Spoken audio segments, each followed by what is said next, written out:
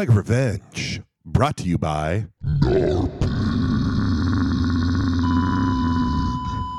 Warning, you are now entering the Blue Tiger Den, the intellectual dark web of comic book podcasting. Revenge is upon you.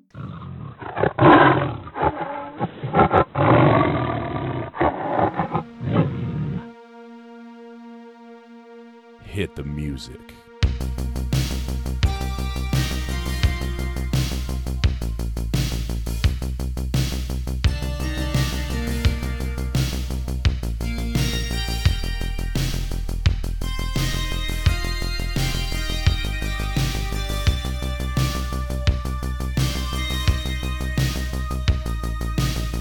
From the mists of legend and right straight into your goddamn motherfucking ear holes. This is the most dominant podcast in comic book history. That's right. Blue Tiger Revenge. I am comic book creator Tad Galusha, and I'm super pissed off because the world doesn't want this episode to fucking happen. And with me is the heart and soul. You love him as much as I do. He's big. He's bad. He's fresh from vacay, so he's ready to rock. Big Brian Bales. How's it going, Big Brian? Well. Not well. Not well. Yeah. So for those of you who are listening, we just went for a solid 35 minutes. I did not press record. It was beautiful stuff too. My original intro. It was might have been golden. the best I've done in a year. And we're never going to get it again. Nope, because my buzz is gone now. It's gone. It's gone. Yeah, and I'm sad, and the Tiger Cubs at home are also sad from that as well. But here we are. We're Tigers. If we're back, we're bad, we're beautiful, we're ready to just squirt that milk all over you. So let's get to it. Okay. We're Tigers. We got like 8 nips, man. It's just That's true. That's true. Explosion. And you know what? When one hunt is unsuccessful, another hunt opens itself up. So that's right. Yeah. That's right. You got to be, like the legend of the Blue Tiger. You got to be mystical but also deadly. Yeah, and you know what I think it was? I think I actually pressed record, but I want to say I watched you hit the button. Because we are the intellectual dark web of comic book podcasting, and sometimes we speak such truth that the deep state doesn't want what we say to come out. There we go. There we go. There we go. So I mean, that seems to be the trend that all these assholes are pulling these days. Like, every agency of the government is acting against us. They don't want this information getting out there. What I'm telling is the That's truth. Right. That's exactly what it was. So I think a deep state agent was here. They had their cloaking device on, like the Predator from Prey, and they actually pressed the record. They actually stopped the recording. Because we were in such a flow that I would not have noticed it. So yeah, and we were taking down all the big dogs. Yeah, all of them. We were going hard in the paint at Ezra Miller, which I think, I'm kind of done with that. Yep. Piece of shit, dirtbag. They should just cut him. That's all we need to say, really. Cut him from the movie. Cut him from the movie. From everything. Yeah. Just get them out of here. Get them out of here. I'm buzzed enough. I almost said something really terrible, but I'm not going to. That's good. I would have edited it out. We need to. There's one thing we do need to talk about. Revisit. Is Prey? Prey. You said it first because, like you said, like we said when we weren't recording, low level psychics. Yeah. It was the best Predator story. Yep. And it was the second best Predator film to date. Because the rest, just get rid of them. I heard some people talking some shit saying like, "Oh, Predators with Adrian Brody, that was a great movie." It was a piece of shit. I watched it. It was fun, but it had no depth. Come on, get out of it. The one character who was any good, they totally butchered, and that was the young woman who was the little. You found out she was the little girl from the original Arnold movie. The little girl. Yeah, the one that he rescues in the camp. You mean the grown woman that they rescue? No, they rescued a little kid. In the original Predator movie? Yeah, there's a little kid in that movie that he saves. No? No. What am I thinking of then? It's a grown woman, adult. Maybe it was her daughter. It might have been her daughter then. It might have been her daughter from. But so yeah. she was the daughter of that Yes. gal who had So she was survived. familiar with the predator, and then they totally just butchered that.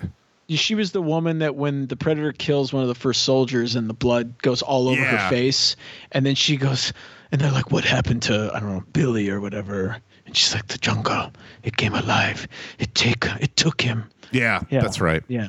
That's right. Yeah, she was I mean, compared to you, a very small woman. Yeah. So I mean, Most people are pretty small compared to me. So That's true.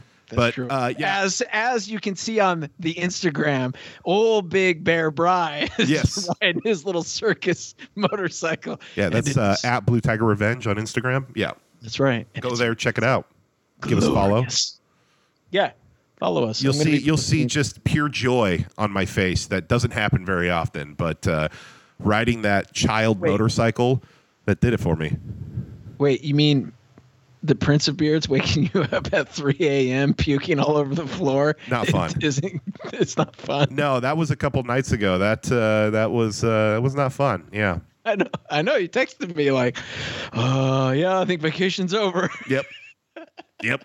That was what happened. But yeah, when I look at Prey,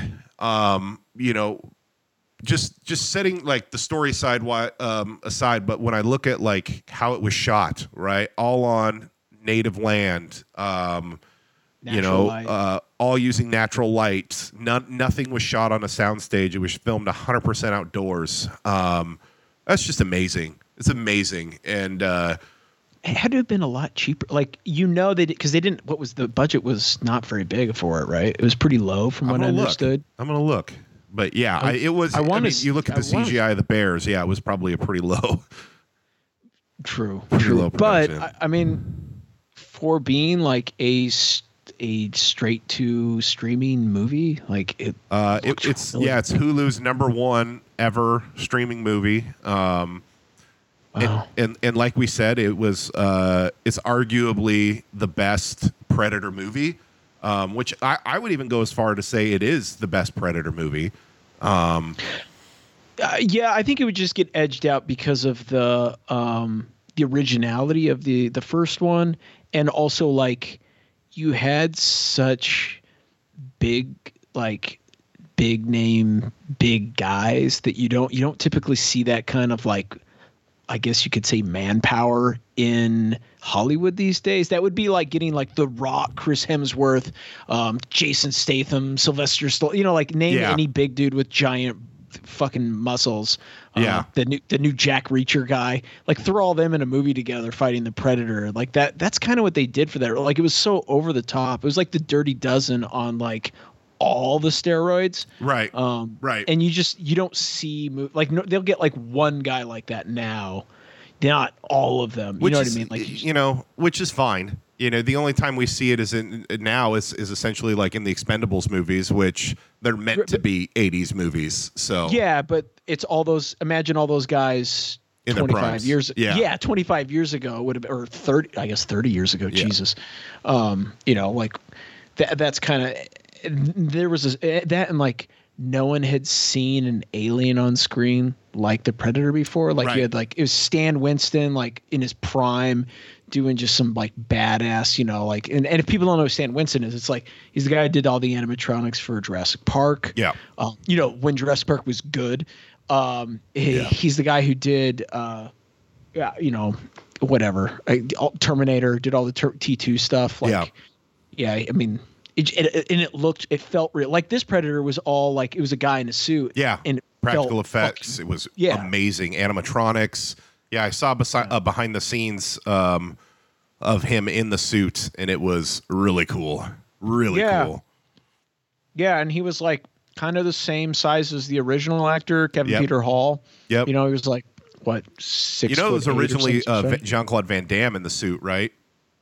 Yeah, and it was like the Predator was like like a mantis design. Yeah. So it was like Jean-Claude Van Damme's head was like in the like clavicle, and he hated it, and he of quit. the monster. Yeah, I guess like he was whining on set. I mean, you're in a giant rubber suit. And Yeah. they filmed it in like fucking And he had no Costa idea. Rica. It's like I had no idea what I was doing. Yeah. Yeah, and I think it was like his second movie, and so he thought they were like, "Oh, you're going to come in and do all these With like Arnold. martial arts." Yeah. Yeah, and then like you couldn't even see his head, and I guess when he would run, the head would flop around. So that's when they brought Stan Winston in to like redo the whole thing. But anyways, Prey, definitely worth the watch. I think at this point everybody's seen the memes, everybody's heard the news, but there was something that made you low-level psychic you hit on immediately after. So we watched it together, right? For those of you who don't know, Yep. we should have recorded because it was magical. You know what? It was weirdly one of those few films you could actually talk through. Yeah. And you didn't really miss anything because we were just like, oh shit, you know. Yeah. Yeah. But I said if they're gonna continue doing like Predator in the past, like here's a gold mine, right? You can drop a Predator in on any time in history, right? And it'll be fucking awesome, right? And I said, dude, they got to do feudal Japan. You have to do feudal Japan. And then, you know, the meme came out of, bringing in Hiroki Sanada as a Ronin to, to avenge his master who he couldn't protect from the Predator. Like, come on. There's a $1 billion idea right there. Let's go. Literally. Yeah. Well, if you don't stream it. But maybe if you do stream it, I don't know. Like I bet people are probably signing up for the, adding Hulu to their Disney package or whatever it is. Yeah. I don't know how they're doing it these days, but I mean, I don't know. I can't say it was. I don't watch a lot of action movies anymore. Yeah. And it was so entertaining sitting down and watching like a good badass action movie. It was, and looking at it, like one of the things that I thought they did so well was the I think symmetry is the right word. It might not be the right word of the Predator and Naru, right? Because you mean the parallels? The parallels. Thank you. Yeah, the parallels. They were both kind of on there. It seemed like they were the Predator as much as Naru. He was on his hunt to become a war chief or whatever. They send him to Earth, and that's where they have to prove themselves as a warrior, as a hunter. And Naru was she was like challenging the patriarchy of traditional Comanche warriors were men, not women. That was in most. I think I was in most Native American cultures at that time. I have no idea, but probably. I mean, anything back then. I guess across the majority of the human experience, as far as we know historically. That's the male patriarch has dominated I guess the war times. And one of the things I liked is that, excuse me, had to cough for a quick second. But one of the things I really liked was, you see her, that she was accomplished as, working with her mother doing herbs and medicine, right? And she was also an accomplished tracker and hunter. And her putting everything together, at the end in the final fight, in order to survive was really great. Figuring out that those mushrooms and that medicine, cooled your blood so the Predator couldn't track you. That was. I mean, it was really cool. I'm sure it was complete bullshit, but it was an awesome. I don't care if it was bullshit, but it was cool. It added as a little detail to where you didn't really see how it was going to be significant. Yeah, I was like, are they going to cover her in mud again? Yeah. But they did something different, and I thought that was really cool. Yeah, it was. They made it. It was just a really well done movie. I'll be curious to see what they do. I hope they do the same thing in the future. The other thing I like too, and I've seen criticisms of like, oh, how do all these badass soldiers, Jesse Ventura and all them, but they all die, but she lives, and it was just some bullshit. But it was like the whole point of that was like, yeah, a badass soldier can't take on the Predator. The whole point was Arnold had to become something more, right? And this is what I say to that. Fuck off. Like, fuck off. Like, get over yourself. At 2, I also would go like, okay, in terms of like athletic performance, when it comes to raw numbers, raw statistics, men usually outperform women, right? Yeah. Correct. Yeah. Right. And just like whatever, running, weightlifting, all that kind of stuff. Well, the ultra, like I believe it's like the ultra marathon, like was some like I think they call it like the Bigfoot or the Sasquatch run, something like that. Like the It's like this 200 miler. Yeah. It's a 200 mile. Like a woman in her a young woman in her 20s won it, and she beat everybody, guys, men and women. She beat like the next couple places. I think the person behind her was a woman as well, and everyone else behind them after that were like, I think the top 5, 6, 7 people placing were dudes. So like, suck on that. That's all I gotta say. Yeah. Like, Yeah. the most badass person in terms of like running super long distance is a gal. Like, what are you gonna do? You know? Well, And also those same guys that say that kind of shit, man. Like they would have got killed. The predator wouldn't even have hunted them because they weren't worthy. yeah, and like that, and also like I don't know. I don't get it. I don't The understand. Cheeto dust this. was flying in those comments. Yeah, well, Yeah. so much I just don't understand like this thing where like men being afraid of strong women. That's what I take it as. It's like, like I don't know. I don't know about you, but I'm all about 100%. powerful. Yeah, the woman I married is very, very small, but very powerful, and that's why I'm with her. The most powerful being that in my universe. Yeah, and I don't understand this hesitancy or this reluctancy to by so many like bros. Yeah, that just, and where I was going with that though was that she wasn't the best warrior, but she was the smartest, right? She used everything that she had at her disposal, in order to the win. Predator was just like with the soldiers in the original. Dude, he's running through all of them. Yeah. When it comes to just straight on like mono or even like multiple monos to mono.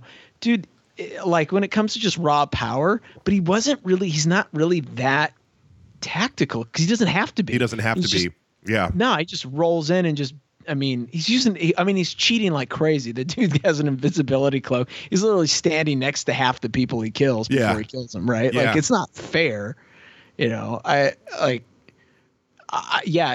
with you. It's more about brains than Brian. And that's how that's how Schwarzenegger. Yeah. And even in Prey, like she was telling them like, there's something out here, and they didn't listen to her, and now they're all dead. Yeah, and then when they tried to fight, when there's a point in the movie where they all try to fight, they do take them on mano a mano, where she chooses to run and like regroup and figure out what she's going to do. Yep. And it works fairly well, I'd say. Oh, fairly well. Yeah. Absolutely. Yeah. Absolutely. Shout out to the dog. Dog. Yes. I love the fact that it wasn't like a traditional. No, it was just an adopted dog that was a diva stray on they the got set, from the pound, and they all loved her. And running around crazy. Yeah. I would imagine. Yeah. Oh my God, it must have been a nightmare trying to film. It must have been a fucking nightmare. Like, the dog's. She's in her place for 2 seconds. That was the perfect shot, and the dog ruined it. Yeah, they're all like on lunch break, like, shit, because the dog was probably just running like crazy all over the goddamn. Oh yeah. place. Oh yeah. I don't know. I loved it though, man. And then for the sequel. Well, first of all, not even for a sequel, but just because I want to see. I hope they do a direct sequel of Prey, which they've got to be idiots if they don't do it. They're not Warner Brothers, so they probably are going to do a sequel. I'd be a little hesitant on that. Like, I think it would be great if they did one, but it'd have to be the right story. I think it would be kind of difficult to do one now just because it's we've kind of seen that world. We've seen I want to see her. I want to see more of her, definitely. Yeah, I want to see her put the mask on and take her place amongst the hunters. Exactly. That would be pretty cool. It's just like any sequel though. It's one of those like there's got to be. You don't make the sequel just because people want to see the sequel. Like take your time. Get a good Make story. it because there's a good, like, I just found a thing. I just saw an interview with George Lucas of all people. I'm not a big giant George Lucas fan, but he was saying that Harrison Ford, after they did the first Star Wars, because Harrison Ford had only been in like a couple flicks. Yeah. He didn't know where his career was going to go, or if he's going to be a carpenter again or what. So he was the only one that didn't sign on 100% to do the next two films, because they already knew they were doing the next two movies. And so there was no contract. He just said, well, if the script's cool and it looks like a good story, then I'll do it. Yeah. But he said, I don't want to just sign on, especially if it's bad. And then he didn't want to come back for it. He signed for the last two because Return of the Jedi, he didn't want to come back for that. He wanted to stay dead in Empire Strikes Back, because he was like, there's nowhere for my character to go from here. But George Lucas said, dead characters don't sell toys, so you're coming back. Yeah, I just think it's I like that. It says something about, I do too, Harrison Ford, that like he didn't give a shit about, I guess he was more invested in like if there's a good purpose to do it, like there's a good story. And you don't see that. Like, I mean, look at fucking how many we've had 4 Jurassic Park movies since the first two. And the first two, like the first one was amazing. Second one was like, I liked the second one, but it definitely wasn't on the level of the first, for sure. No, I mean the second one was fun. I wish they would have just stayed on the island. I don't know why we did the whole T-Rex running through San Diego. Yeah, it was. I mean, whatever. At the time, it was fun, but like there was no need. Like the way the next ones came after that, they just didn't make sense. They didn't fit. Yeah. It was like they were just, especially this last, they were just borrowing from the original material, you know, and it was just not good. I guess what I would say is, if you can't find a good story right away, this is your opportunity to just do one-offs, right? Do that feudal Japan. Make it like a Kurosawa movie, right? Make it in black and white. Like, let's go. DC movies. Are you hearing this? Like, you don't have to have continuity. You can just do standalone flicks. People love those just as much. Yeah. Like, don't have to all be connected. That is correct. Yeah, but also don't half-ass it either. Don't say it's its own thing and then, you know. Oh, you mean pull a Sony? Yeah. Don't pull a Sony. Nah, we're doing our own universe with these characters. Pretty cool, huh? Yeah. We can't actually have Spider-Man in it, but we can do all his villains. But we got the Vulture. Look at him. Everybody loves the Vulture. Everybody's favorite Spider-Man villain, the Vulture. Yep. Oh my God. So nobody. Don't get me wrong. Keaton pulled it off, but nobody's if anyone's gonna get a Vulture movie, it would be Keaton. So when someone told me that they were doing the Vulture's gonna be in this, I was like, the old bald guy. Like, I hated him as a kid. Like, even as a kid, I was like, that is the lamest. Yeah, that's like the old retired guy down the street for me. Like going like, I've got a bird suit. Like, how is he supposed to beat up Spider-Man? I don't even believe it. He can't even like throw fists. He's too busy flying with his wings. Exactly. Like, what's he gonna do? Like, kick him? I don't know. And like, even at that point, with Spider-Man's like enhanced strength, like he would, if he hit that dude as hard as he could, he would punch his head off. He would literally punch his head off. So, yeah. I mean, that'd make for good. What's the new? It's not the is it Daily Bugle? Yeah. I can see the Daily Bugle now. Spider-Man. He's a menace. Geriatrics. He's a menace. He's killing geriatrics. Need to hunt him down. He needs to be persecuted. Lock him up. Jesus. Lock him up. Lock Spider-Man up. I love it. You know, even though the buzz wore off, you're still bringing the energy, and I just want you to know I appreciate it. Good. I'm trying. Yeah. You know, we don't have any guests right now, so we gotta. I know. It's con season. I know. I'm looking forward to I'm looking forward to Mark Russell though. That one I'm really excited for. I'm bringing my when I see him at Rose City, I'm bringing my Superman Space Age to have him sign that, and then the All Reds are going to be there too. So I'm going to have all three of them. Oh, cool. Sign it. I'm excited about that. Oh, that's awesome. That's awesome. Oh yeah. Okay. I guess we should probably shift gears into some comic shit. Yeah. But cons are coming up. You got some big cons coming up. You got Emerald City, Rose City. Yeah. C2E2 just happened. Yep. I got to be honest, man.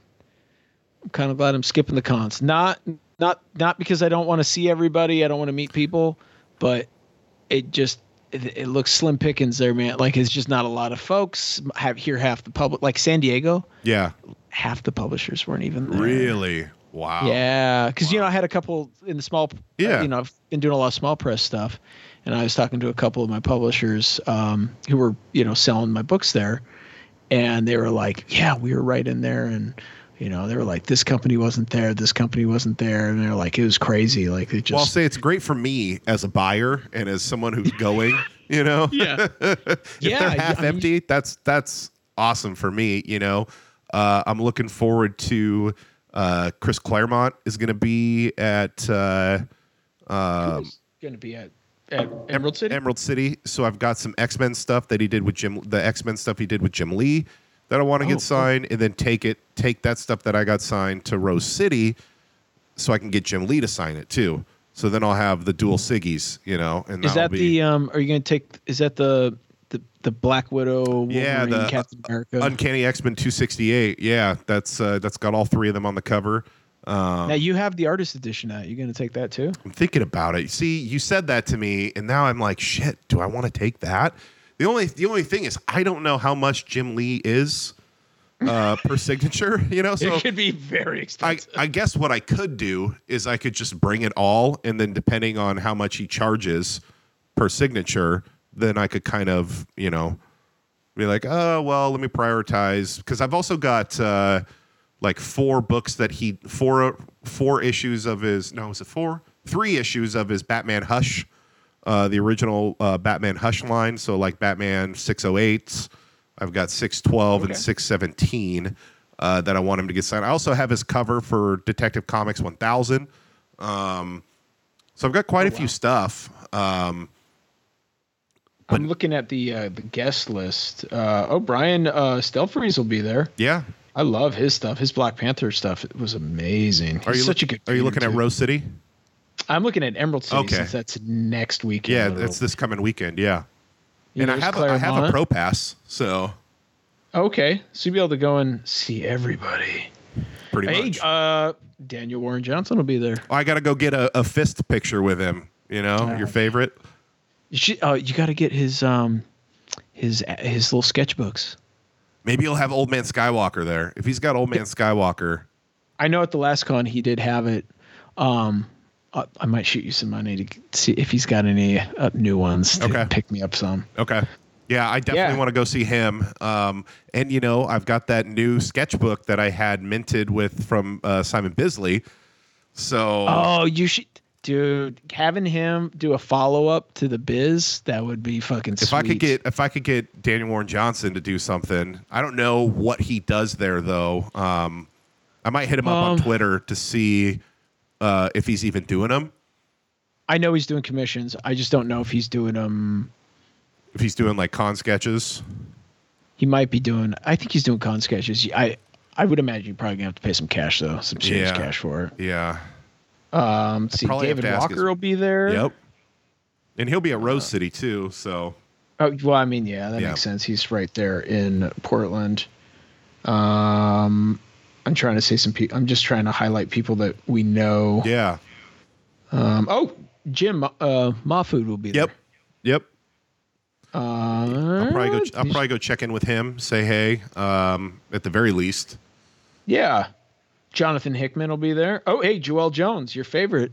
I know. I saw that. And she doesn't do sketches at all. Which she doesn't? I don't think so, no. I know she only does like a couple a year. So normally they auction them off on eBay. So to get a sketch from her. So they're pretty. But you could probably get some. She'll probably have like Ashcan. I know she's been doing some sketchbook stuff. I would love to get a sketchbook from her. Absolutely. Yeah, I wouldn't be surprised if she's got a sketchbook because she was posting some stuff a while ago. But if you do see her, tell her I said hello. I'm gonna try and get her on the show. So. Oh, okay. Yeah. Oh, I mean, I would ask her, but I'm just how I certain people I know how busy they are, and I just get kind of. I'll do it. Yeah, you would do it. I just get too kind of like worried. I don't want to come off as like, hey, we're friends. Yeah. You want to do my show? I don't know. Just because I've had a lot of people that I know like get kind of Yeah. not mean, but just like be like really ask me to do just stupid fucking podcast. I'm like, Everyone who does it has fun. Let's do it. You know. yeah, man, we're gonna hang out and talk comics, so why not record it and then use it as a way to promote your project that just came out? Yeah, I will say Joelle probably needs no one to promote her projects because, but No. It would be great though. Yeah, I would love to get her on. Yeah, I'm looking. Yeah, it looks like there's gonna be quite a few people there. It's a solid lineup, man. It's a really solid lineup. Yeah. Oh, dude, Mike Huddleston's gonna be there. I knew you'd be happy about that. I love his work, man. He's really good. He's so good. I don't even know what he's doing right now, but he's so good. Yeah. Yeah. I think I'm just in the list of like every artist who I don't know if these are all guests. I think it's just all the artists that are going to be there. I know the list. I was looking at it earlier today. Yeah, I have a hard time believing. Oh, hey, Dotson will be there. You got to go. Always. Yeah. Say hi. I'll definitely should get him back on the show. Yeah. I'll bring that up to him, see if he's interested. So there's a guy I would love to get a sketch from too. You could probably get a sketch from him. Yeah. Yeah. Hey, Tommy Lee Edwards. Oh man, I love his stuff too. He's good. Yeah, he's really good. I really want to get. I want to get someone, and if I could get Daniel Warren Johnson, I think I'd see if he'd do like, because I think he would do like a killer John Wick. Yeah, probably. Yeah. I mean, he kind of knocks whatever he does out of the park. Oh, I know. He's so good. Yeah. Yeah, that'll be fun, man. They got a pretty big lineup. It looks like real big lineup. Yeah. Yeah, I'm looking forward to it. Yeah, hey, there was actually some news. Did you see, the Gorillaz, right? Yeah. The band that everybody loves. So, the artist behind all that stuff is a guy named Jamie Hewlett, right? He was like the artist on Tank Girl and shit. Yeah. Well, he used to do this series. It was called, what was it called? I think it was called, Get the Freebies or something like that. Huh. It was I think that was called. Anyways, so the publication Z2 Comics is they're consolidating like his short stories that he used to do, because back in the 90s magazines actually used to print like comic stories in them, and he did a lot of that type of shit. So they're doing a whole book. It's like 200 some pages collection of this short series that was later turned into a TV show, and then a bunch of other like crap that's in there. But I don't know, I figured I'd talk about that because you don't see like Jamie Hewlett like new comics beyond Tank Girl coming out very often. Right. I'm surprised he hasn't like done any kind of like Gorillaz comics or anything, but at the same time he's probably making so much money and he's probably working his ass off for all the like animation and I don't know. You see they got a new album coming out? I did not. The new song's pretty good. It's not bad. They dropped a single. I'll check it out. I'd be curious to see your thoughts. All right. 'Cause now it's not like just the Gorillaz, right? Like they bring in all different types. Oh, that's cool. Like I did not know artists. that. Yeah, their last couple albums, it's like their last album, I think it's called Song Machine. Like one song had Beck, another song had what's his name on the fucking piano? Oh, the British guy, big in the 70s. Oh, Elton John. Elton John was on a song. They had this singer. I think she was. I want to say she was like North African or something like that. Oh my God. It was just, the vocals on it were so good. But so they do like all these different types of artists from different genres of music. And, so like, it's almost like compilation albums. That's cool. It's cool. I mean, some of the music you're like, not for me, but other songs you're like, oh, that's fucking rad. I could listen to that all day. Yeah. I have good, some good comic news. Lay it on me. In the realm, it's in the realm of Kickstarter. So the Golem of Venice Beach, the project that Mr. Bissett was a part of, they just posted an update that the project is off to the printers. So should be a few more months before we get it. Unlike some people. There's a publication that's been got a lot of books through Kickstarter in the works. They should probably pay attention to that. Yeah, just throwing that out there. Can I gripe? Can I gripe about it? Only if you say the name of the publication. Oh, I'll say the name of the publication. Okay, all you, man. All right. All you. So listen, you've heard us talk about it, right? You've heard us complain that there's a comics publisher that there is a paper shortage going on right now, but there's that's not the issue. That's not the issue. The issue is every time when they do a Kickstarter, they say, the digital version you're going to get as soon as the check clears. We're just doing this until almost done. We're basically doing the Kickstarter so we know the amount of copies that we need to send to the printer, and so then you'll get it in a month or 2 months or whatever. Meanwhile, it's been a year and a half and multiple Kickstarters. And now they have a new Indiegogo out because apparently they didn't want to go through Kickstarter again.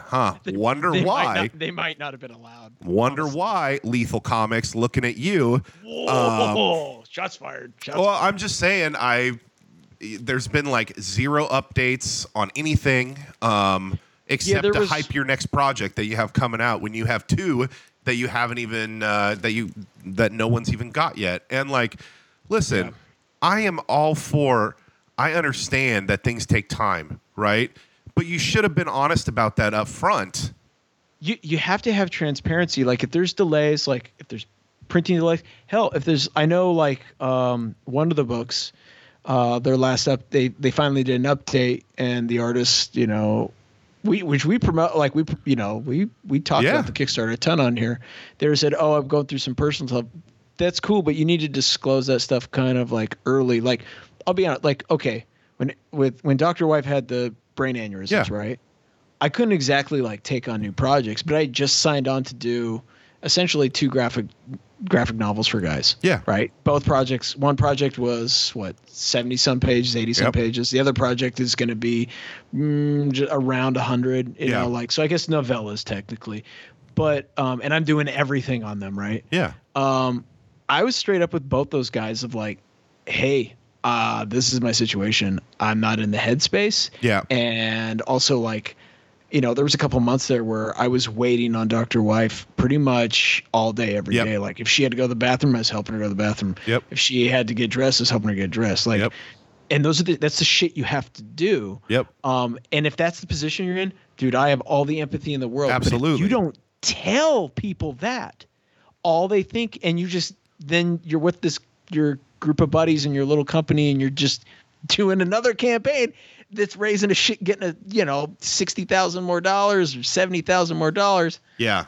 And then you go on fucking vacation and post pictures about it. Like, dude, people are going to be like, what the fuck are you doing? Like, people are going to get pissed. Like, I don't know. Like, maybe I feel like I hate calling people out on that shit, but it starts. Sometimes people need to get called out, though. Ridiculous. People need to get called out because. Did I fucking lose you? I don't know. Did you? I'm still here. We're back. Oh, okay. We're back. Yeah, I was just saying. Sometimes people need to get called out because what they're doing is bullshit. Yeah. And it's like you said. You have to be transparent. You don't need to say, I have specific things going on, but you don't have to disclose every little thing. But like you're supposed to like keep people updated on the progress, right? You don't say in the very beginning, like, hey, this is done. We just need the money to send it to printing, right? And I believe that was kind of the campaigns, weren't they? I mean, I know one of the books was like, we're almost at the finish line. Both of them said digital books will be released as soon as the check clears as soon as the Kickstarter check clears, which would kind of mean that the book's finished, right? And it's also one of those where like if you blow your initial goal out of the water, which both those projects did by 10, by a lot, a landslide, like it was, dude, like now you've got to. The pressure's on. Like you have to produce. You can't just disappear to the fucking mists of time. And, you know what they are, and so their Indiegogo project, right? Lethal Comics, Lethal Comics. Are you looking at it? I'm looking at it right now. So what I'm going to tell you is that for this one, because with Indiegogo you can set a regular goal to where you won't Like Kickstarter, you don't get the money unless you reach your the goal. goal. Indiegogo, you can do what's called a flexible goal, which means you're going to get whatever it is, even if you don't back it. So that's what they did, a flexible goal. And they're only 28% funded right now. So hopefully that means What were they asking for? they're asking for $5,400 to finish their mother trucker, the double whammy. And they're only at 28%? They're only at they've raised $1,500 with 17 days left in the campaign, and but they're going to keep the money anyway, Yeah. which is bullshit. True. Yeah. I mean, I know that the Mother Trucker books did get fulfilled, but that guy was doing that before they even founded Lethal Comics. Right. You know, I mean, it's just one of those, like, if there are real hiccups, I know that like they sent out one message that was like, oh, we've ran into like unforeseen printing costs or something like that, and it's like, yeah. So what, like, if it's really that big of an issue, man, like, is it at the printer? Is the book done? Like, Right. There's been no digital release, like digital, at least release the digital so then people will get off your back about it. Yeah. I would imagine that like, that's probably exactly what's happening. If I had to guess. I mean, then release the digital, if it's done, like you say it's done, you release but it's not done. It probably was barely started when they did the Kickstarter, and they just fucking lied to everybody. So yeah, I and mean, it's hard to say. I don't know. I can't get I know behind- shit happens. yeah, I know that shit happens too, but What's scary, not scary. you're lying to but, like, people, man, and that's the shit that I have a problem with, right? Yeah. Like, just be transparent. Tell people what's going on. Yeah. Like you say, it doesn't have to be serious details. Just tell people what's going on. Some Yeah. people know, like, I don't know. I know, like, for the Psycho Gorman book, I dropped some serious cash because I wanted Same. the whatever I think it was like $50 or Yeah. something, whatever. But it's like, I have no expectations of actually ever getting that book, if I'm being honest. I'll be honest, I reported them to Kickstarter, so Did you really? I did. Whoa. I did. Whoa. Now, I will say, I did back a book. It was the first Kickstarter I ever backed. It was like, I think it was a book about like Crazy Horse. Yeah. But it was one of those projects where they only had a couple pages of art, and it was like an older retired guy who was like this amazing, like he was now working as like a Western painter. Yeah. And he was like this, like, golden age comic artist, and they were going to do this book. I think it was like Tears in the Blood or something like that. Anyways, or Dirt in the Blood. I have it actually. I'm going to read it at some point for the podcast.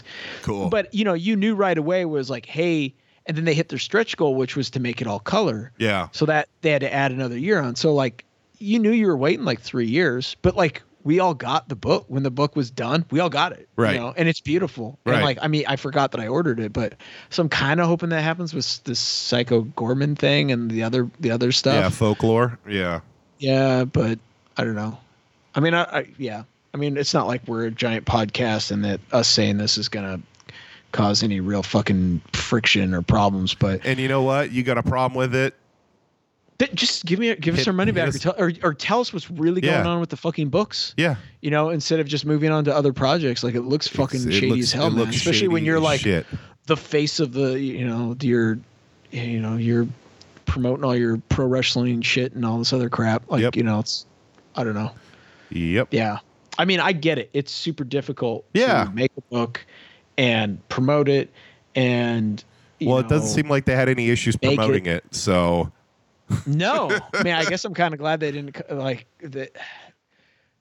I guess like we can reveal that both those guys were supposed to come on here to promote the project back when it was kickstarting, and they both ghosted at which is whatever happens. it all the happens. fucking time.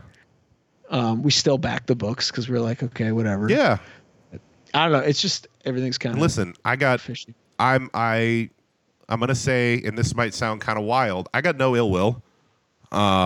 Like, I don't wish anybody harm or bad or anything like that. I just wish you would be fucking honest, right?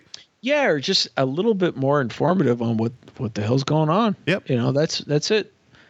Because people And people work hard for their money, yep. and and when you have certain expectations, and then I get it, the pandemic, but like the whole paper shortage thing, there's what the other guy from the group, he got his books out to everyone. Exactly.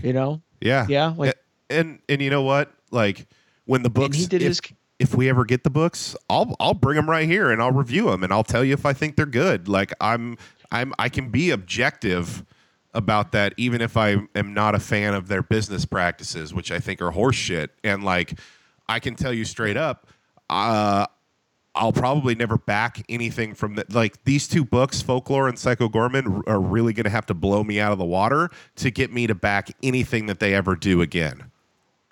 Yeah, and see, that's the thing with Kickstarter, right? Is like you're essentially buying books that are exclusive, so you're paying a higher wage. You're paying for shipping. Yep. So all of a sudden, like, for a book that would normally cost you $20 at the comic shop, Paying 50. you're spending like $50. Yeah. $50. It's so like, and you're gonna have to wait a bit for it. So you be patient. Yep.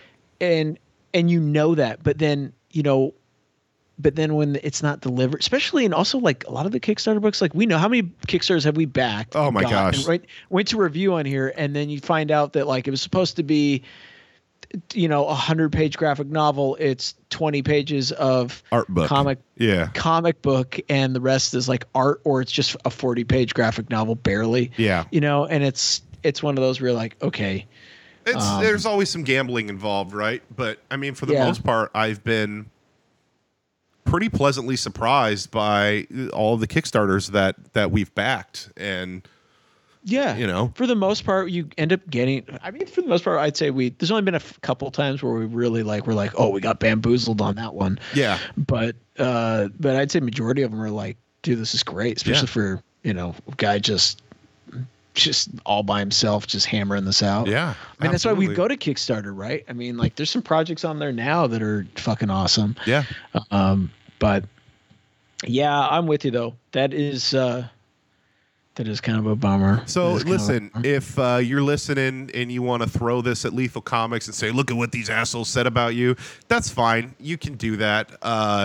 It's not like we're not fans. I'm still a huge fan of the artist. Absolutely. I just it's kind of like you have to at least send some kind of art update, something like you have the resource to do it. Yeah. Don't just send the typical like, oh, unforeseen, delays. That doesn't do anything. That just makes you like, okay, one out of a year. Like that's not good. Well, it's been almost 2 years and no updates. And like, these aren't graphic novels that we're talking about here.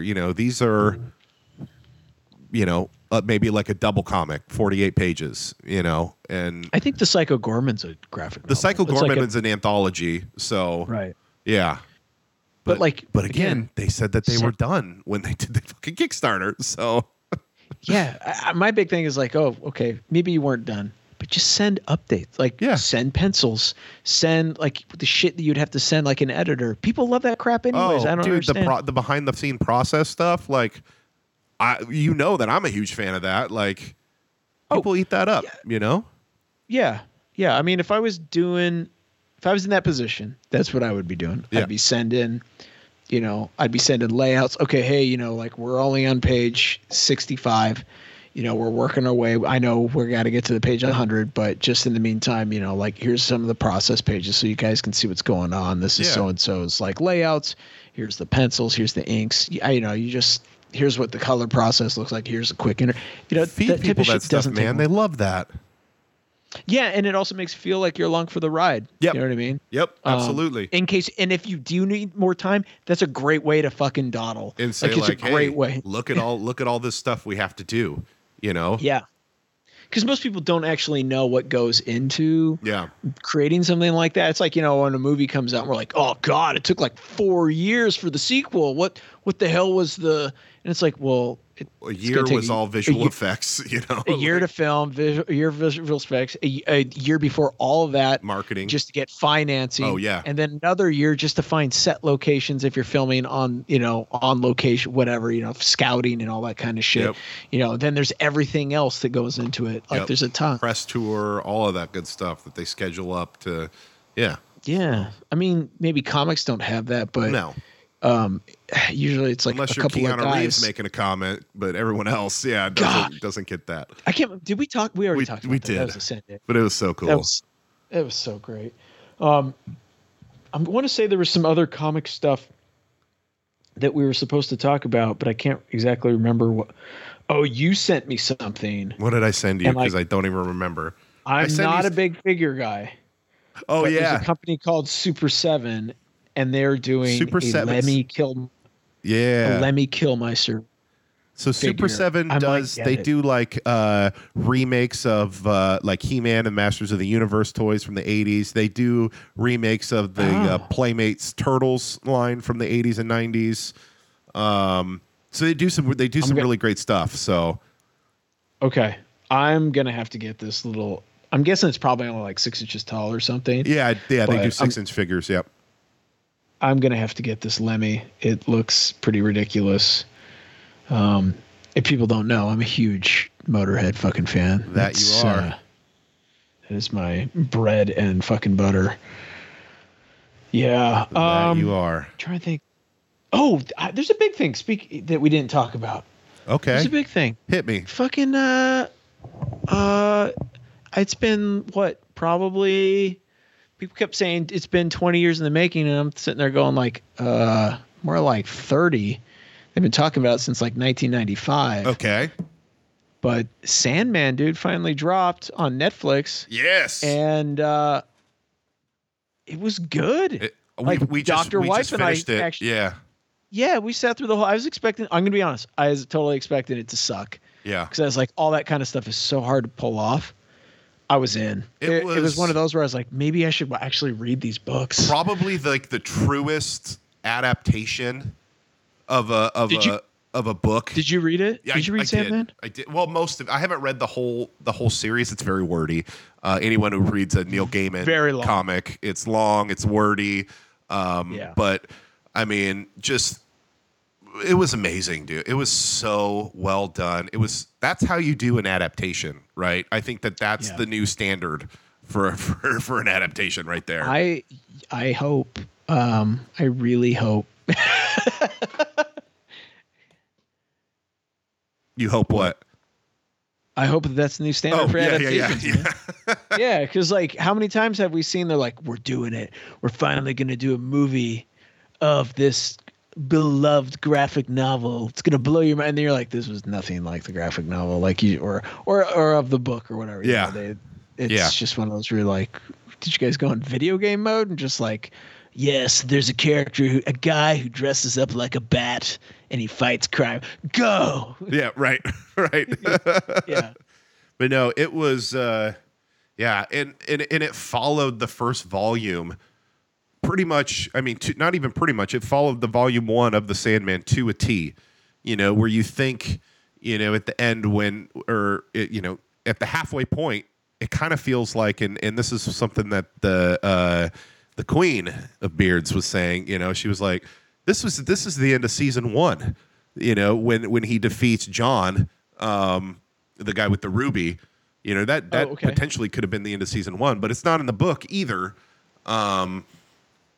So are they just going in their own direction then? They're following the book pretty much exactly. Oh, wow. Yeah. So in terms of, because there's several books. Yes. So where are they in terms of the book? I think they finished with volume, and it's been probably a couple of years since I've read The Sandman. But I think that was pretty much the end of volume 1. Maybe volume 2, but I honestly, I don't remember 100%, but it's still very, very early on. But one of the things I love about the Sandman, and I wasn't sure if they were going to do it in the show, was how they had all these little one-offs with, his friend that he goes and sees every 100 years, that has nothing to do with the story. with like the main storyline, but it's just these little one-off things. But they made it so give you a great. feel for like Who he was. who Dream is. Yeah. And I thought like that. Normally those type of stuff, you're like, God damn it, get the filler out of here and get to the main story. But it wasn't like, filler. It didn't feel like filler. Yeah. No, it was really well done. Yeah. It was really well done. Yeah, I would say like that was kind of like a pleasant surprise. Like it seems like Amazon and Netflix, man, when it comes to these like comic book adaptations, they've been kind of killing it lately. Yeah. Yeah. Absolutely. Where they, I mean, like I watched Paper Girls finally. Oh, and, so good. Yeah, and like it was kind of had a little bit of a feel like if I'm being real judgy on it, it was kind of like it's gonna sound terrible, but it was like a low budget kind of Stranger Things. But then I kept having to remind myself, I was like, this was before Stranger Things. Yeah, so. Stranger Things probably was inspired by Paper Girls, if we're being honest. So I had somebody tell me that. I was like, I felt like a rip off of Stranger Things. I was like, yeah, but it predates it by like 10 years. Yeah. I was like, Paper Girls has been around for a while. I'm like, oh, really? I'm like, yeah, it's been around for a long time. Yeah. Long time. Like it was coming out like when I was like just getting out of college. Yeah. Like I'm excited for. I want to see a season 2 of that really bad. I think that's going to be a lot of fun. I mean, that season 1 pretty much was volume 1 of the first graphic novel, and they did what, like 5 or 6 volumes. So, I think so. Yeah. Yeah. So I think that's probably the plan, right? Yeah. The only thing is they're all going to be 25, and they're like, we're Paper Girls. It's just that's just what. Well, happens. I think they're all 25 right now. From the look, they are a little. No, old I think they're actually of age or fairly close. Oh, really? Yeah. Yeah, they're definitely. Well, at some point there comes a point where like I can't remember. I didn't read it. I just kind of flipped through it, but I remember there's a point where like there's a futuristic versions of them or something where they're all older and like kind of like all beefy, like buffed out and stuff. Oh, cool. Kicking ass. I can't remember. It's very like kind of Mad Max feel or something or cyberpunk. I'm down for that.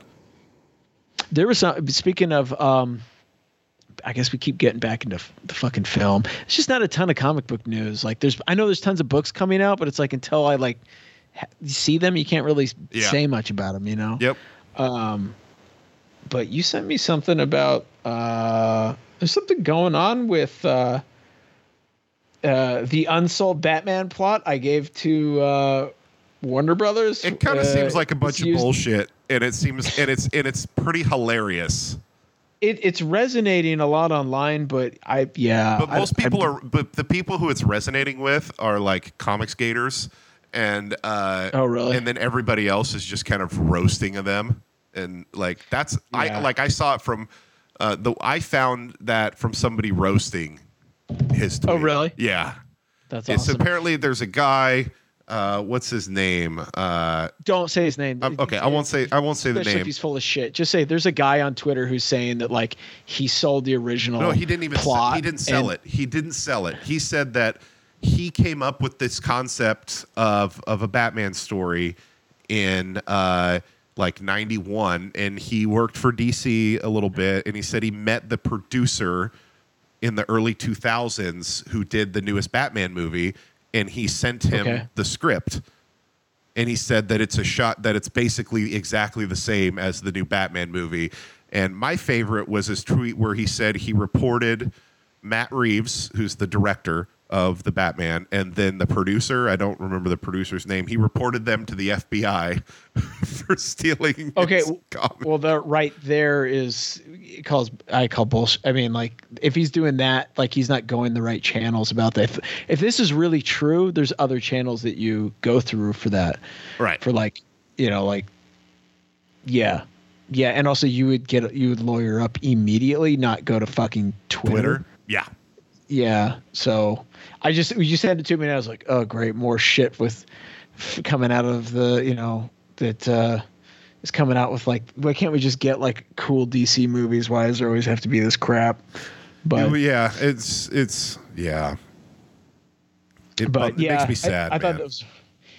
Yeah, it made me when I saw that. But that's just Warner Brothers in general makes me sad because they're tying all their hopes on a disgraced person in a movie to reboot their entire franchise, and The Rock. Because The Rock, I'm okay about The Rock. I'm okay about The Rock to a certain degree, but like him saying, because Black Adam was originally supposed to be in Shazam, and he was like, no, Black Adam's too iconic. He needs his own movie. Like nobody gave a fuck about Black Adam until The Rock decided he was going to play Black Adam. Let's be real here. All right, can we do a scenario right now? Yeah. Okay, let's pretend I'm Dwayne. Okay. And you're like just you. And I'm like, and we're best friends. Okay. And Okay. I'm like, okay. What's going on, Dwayne? What's up? What's up, Rock? Hey. You think I call you? Man, Well, hold on. kill it. Time out. Let me step back. Now, if we're What's best going on? friends, do I call you Dwayne, or would I refer to you as Rock? Oh, come on. You know my friends call me Dwayne. Okay. Come on. Okay, Dwayne. Okay. Yeah. What's Or up, Dwayne? Dwayne-y. Dwayne, what's going on, my man? How was that workout? Oh, you get the pump? just pumping, just winning, just, trying to influence the youth to do good things. Yeah. But, I saw your newest just all that. XFL. I saw your newest XFL ad where Oh, yeah, all it's of gonna the be players had to be stoked to see you, somebody who never made it to the pros, but they're on their way to the pros. Yeah, I got bad knees and stuff, but hey, it's not about me. It's about giving back to everybody. Right. Yeah. Your sponsors don't pay for that, but okay. Yeah. No. I'm just hanging. Hey. No, I feel like we're getting a little negative. Anyways, I got this great thing. You're gonna love this. I know you're into DC, right? You like comic books and stuff, right? Yeah. Let's do some stupid podcasts. Whatever. Yeah. That's what with this hack. Yeah. Yeah, with some like short little artist guy. Yeah. I don't know.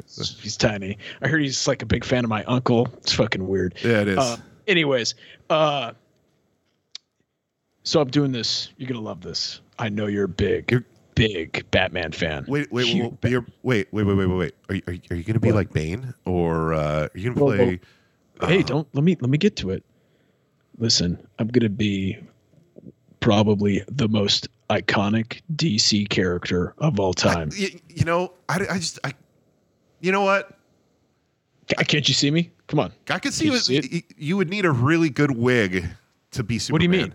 And I feel like Henry Cavill's doing a pretty good job. Back up. You know? I'm not talking about Superman. Dude, Black Adam, man. Like, what the fuck are you talking about? Black Adam. Everybody knows Black Adam, right? Isn't he like the bad guy in Shazam? I need to get. What do you mean he's the bad guy? I heard he was like kind of like like an anti-hero guy. No, right? he's pretty much a dictator, dude. And yeah. Oh, somebody's getting the smackdown after this. This is some bullshit. Anyways, well, we're gonna just completely take the character in a new direction. Okay. He's gonna be the face of superhero movies. Black Adam. Black Adam. But I feel like Superman is already the face of superheroes. He's like the most iconic superhero of all time. So if you're going to play the most iconic superhero of all time, Dwayne, I guess I'm confused. Listen, do you want a Ford truck or not? Just go along with what I'm saying. Okay. And I'll give you a truck, okay? Can I get a Raptor? I'm gonna be whatever you want. Just go along. I want you to go on the fucking podcast and tell people that Black Adam's the best, okay? And that I'm playing him because I'm The Rock. And Scene. That went really well, I think. Well done. Yeah, I really felt you get into character. I can't hear you. One sec. Reconnecting. Oh, I really And I'm back. I really felt you get into character, for that scene. I could see you you sat up a little straighter, your pecs, you kind of pushed them out a little bit. Like I saw you take some questionable supplements right before the scene. I was doing the weird pause that The Rock does. He always does these pauses, Yeah. I notice, when he's talking. Yeah. What? He turns his head when he's talking to people. Yeah. You did the people's eyebrow, which was really great. Yeah, a little bit. Yeah. What do you mean? What do you mean he's not iconic? Yeah, it was great. Yeah, it was great. We're gonna have Kevin Hart play Robin. It's gonna be awesome. So we're gonna have Black Adam and Robin. Okay. Perfect. I'd actually watch that movie. I would. I'm not gonna lie. I probably would too. Yeah. Kevin Hart running in there. Hey guys, yeah, I'm ready to fight, and they're like, "Get out of here." I mean, listen. Am I gonna go see Black Adam in theater on opening day? Yes, of course I am. It's decked out in all of your rock gear. If I had rock gear, I totally would. I thought you wore his. Doesn't he have like a line of athletic stuff? Yeah, my hoodie got ruined, so I don't have it anymore. So I'm sad. Guess you're gonna have to get that Black Adam hoodie. I guess I'm gonna have to get that Black Adam hoodie. But yeah, no, I'm gonna go see it opening night. Do I have high hopes? Do I think that what he says the power of the DC universe is changing? No, I don't think that at all. But or the hierarchy is what he says. But we'll see. I mean, I hope that it's a good movie. I do know that they filmed that they did like some additional scenes to make it more connected with the other movies. So my guess is that they filmed a scene with him and some other superhero. Well, there's that Shazam movie that's coming out here in a few months. That would make the most sense, right? That would make the most sense. I think that's what they're going to do. Yeah. They even hint at it in the trailer where they're like, whose chair is that? Yeah. And they're all sitting in their chairs. Yeah. So I have a feeling that he'll show up as like the villain or something, as the big baddie for them to fight or something at the end. And then but if they become friends, I'm out. If they become friends, I'm out. I hope they don't. I don't know. I'm with you. If they become friends, he has to be a villain. Like, I want The Rock kicking the shit out of these fucking kids. That'll be great. Yeah. But I think it'd be cool if they do it where, like, he shows up at the end to be their big baddie for whatever the next movie. Yeah. And then in this Black Adam movie is all like how he got to that point. You know what I mean? I could see that. That'd be cool. I could definitely That'd see be cool. that. Yeah. And then you could bring in like Wonder Woman and Superman or whatever. Yep. I don't know. Swamp Thing, somebody. Yep. There we go. Yeah, Hey, Swamp Thing. There we go. Yeah. Yeah, why are they doing a Swamp Thing movie? Seems like it would be just easy, no brainer. Because the TV show flopped and people are afraid, but because they don't, I don't know. I mean, the source material is right there for you, motherfuckers. Like, it's right there. Like, let's go. I mean, Swamp Thing himself looked amazing in in that show. He did. It's just it had all the like. It was CW, man, at its core. Let's be honest. Yeah, it was like I know people love that Riverdale show, but Dr. Wife and I watched like an episode or two of that, and it was just so cheesy and goofy. I just couldn't get into it. Yeah. Yeah. And that's how it felt, right? Like that Swamp Thing show just felt. I mean, I did love all the attention the podcast got for it. Like that was great. That was the best. Yeah. You know what? Maybe I should go watch it now. I only watched the first episode, and I was like, "This is a pile of dog shit." Maybe I didn't get past episode 1. Yeah. Maybe I need to watch it. I don't know, but I don't think. Did it ever even finish? I thought they canceled. I mean, I remember they canceled it after like episode 2. Like, yeah, they finished the season. They finished the season, but that was it. Well, hey, you know what? I'm going to change gears. Over at Bosco's right now in Anchorage, they've got every August, right? Yeah. They do this back issue sales, and throughout the year, what people don't realize is Bosco's they field inquiries all over the state of Alaska.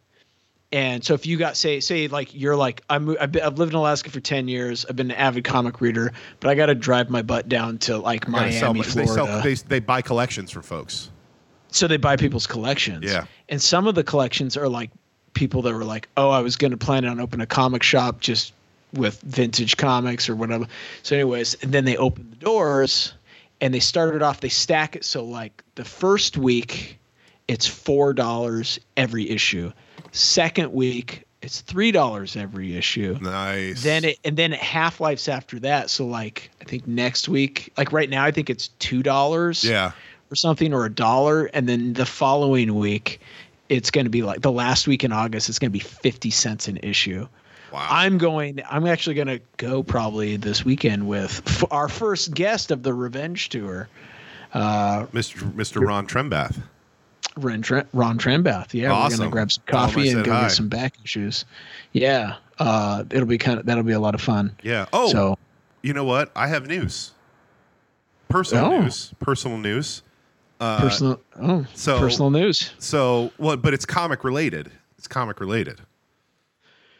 I'm out of Operation Blue, and you've sold the rights to some overseas company. Is that what I'm going to hear here? No. Now I'm going to have to sue you. No, I wouldn't do you dirty like that.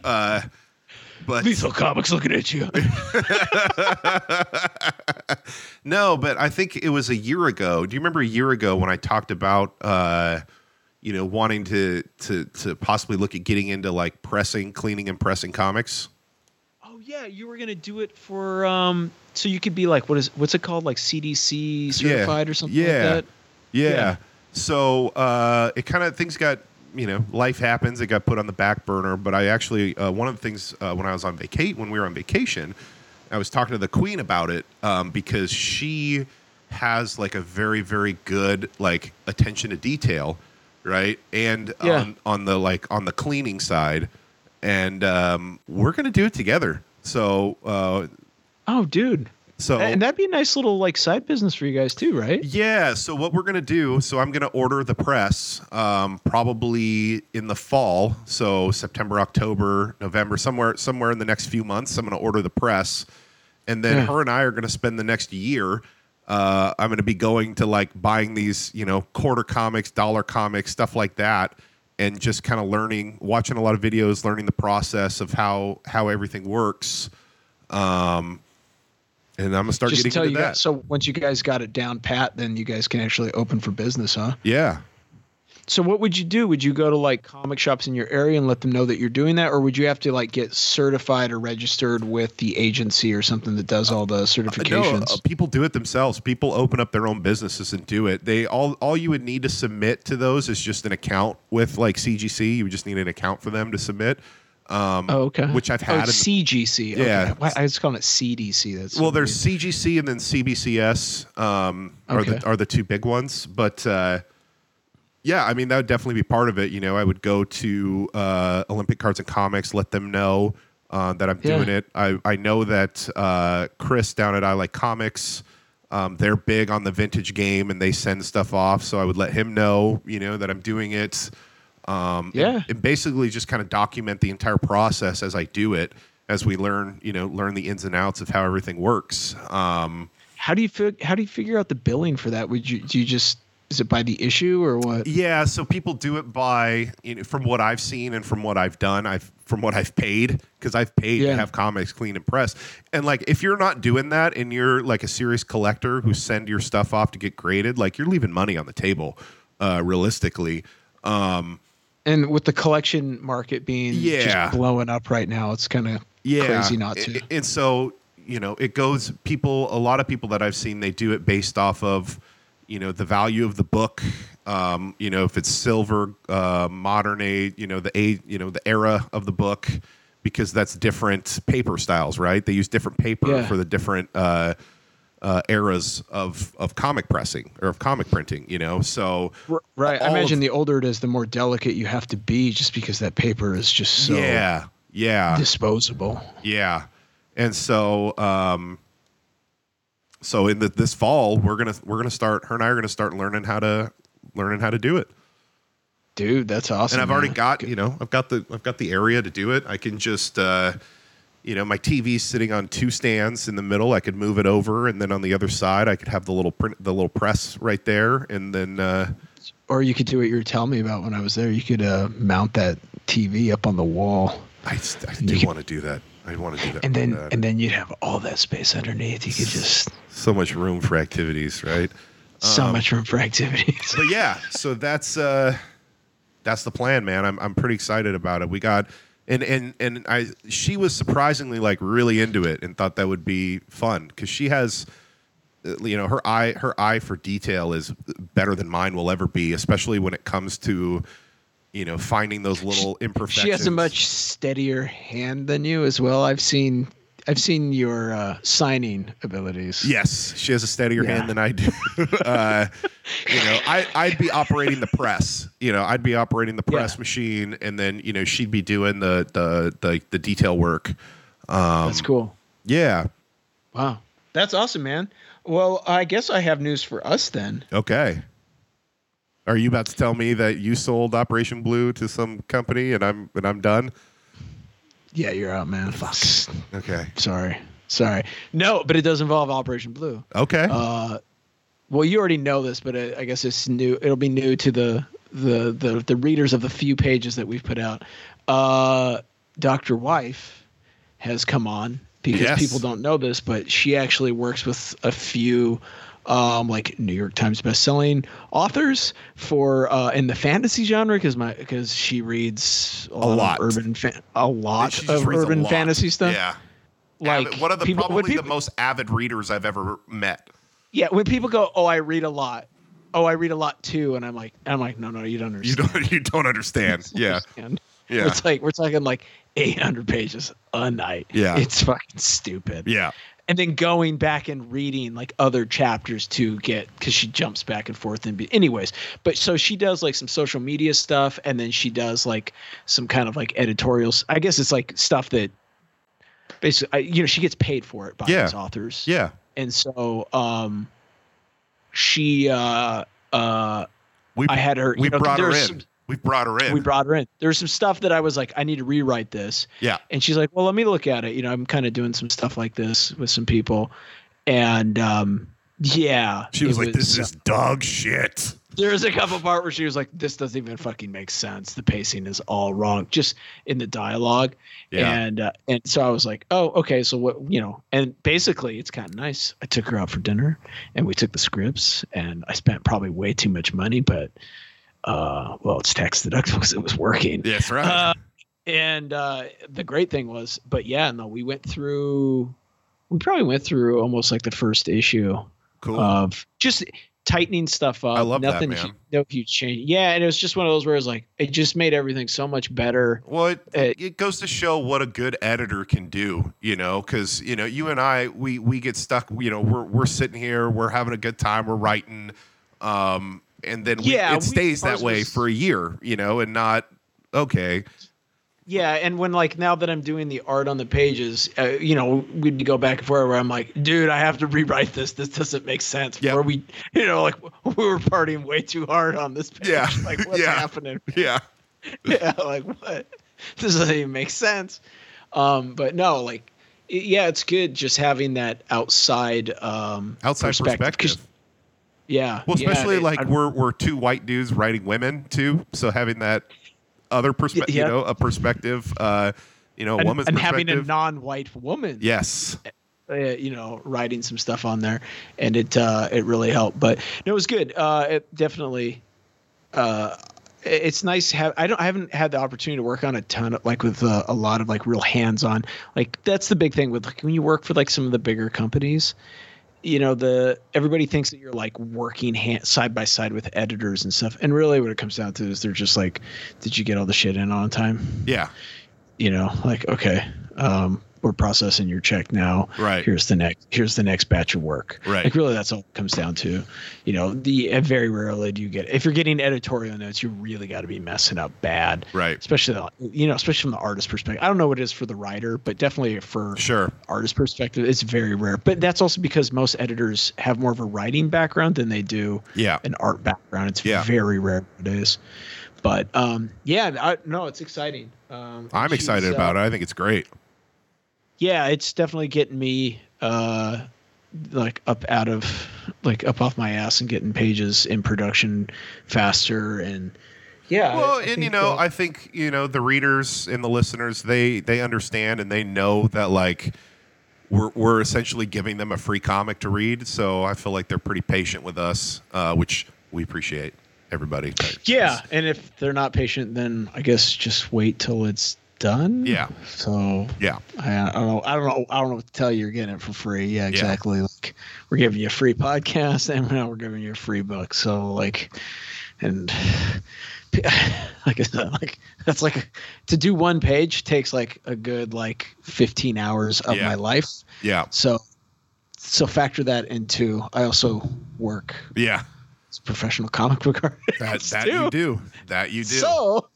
It's a lot. It's a lot. Yeah, you're a busy man. Yeah. You're a busy man making shit happen. So right, we're gonna have a cool book, and I think can't wait. It'll do. And listen, yeah, and we kickstart it. It will be done. Yeah, and it will be just pre. It'll be just pre. What you call it? Pre-print orders. That's all it'll be. Yep. Yeah. Do we want to do it digital? I know people love doing that digital thing. I mean, we could. I don't know. I think we just.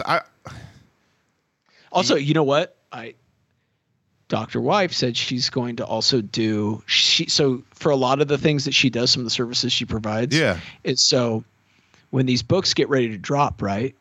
She does like, which character are you? And then you like so to all subscribers, she'll send out like this 20 questionnaire, and all the answers will be set up so that it shows what percentage you'd lean in. So you'd be more like Vic or Barbie or Murph or something like that. Yeah. And she was telling me she's got all that shit already. Tell her that King Crab's on me next time I come up as a thank you for helping out. So done. Yeah. Done. Yeah.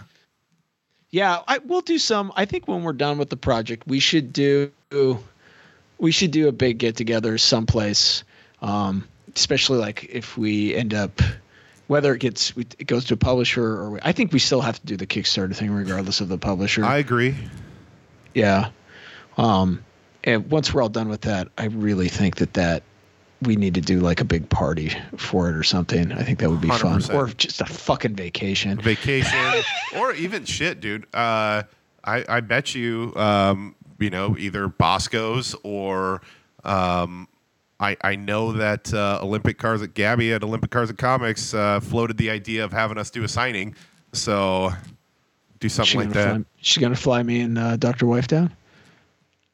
Well, I don't know about that, but we'll figure it out. It probably depends on how good we do at the Kickstarter and where we're getting published. Yeah. So we'll just see how it goes. Even if it just stays, mom and pop. Like, I don't even care. Yeah.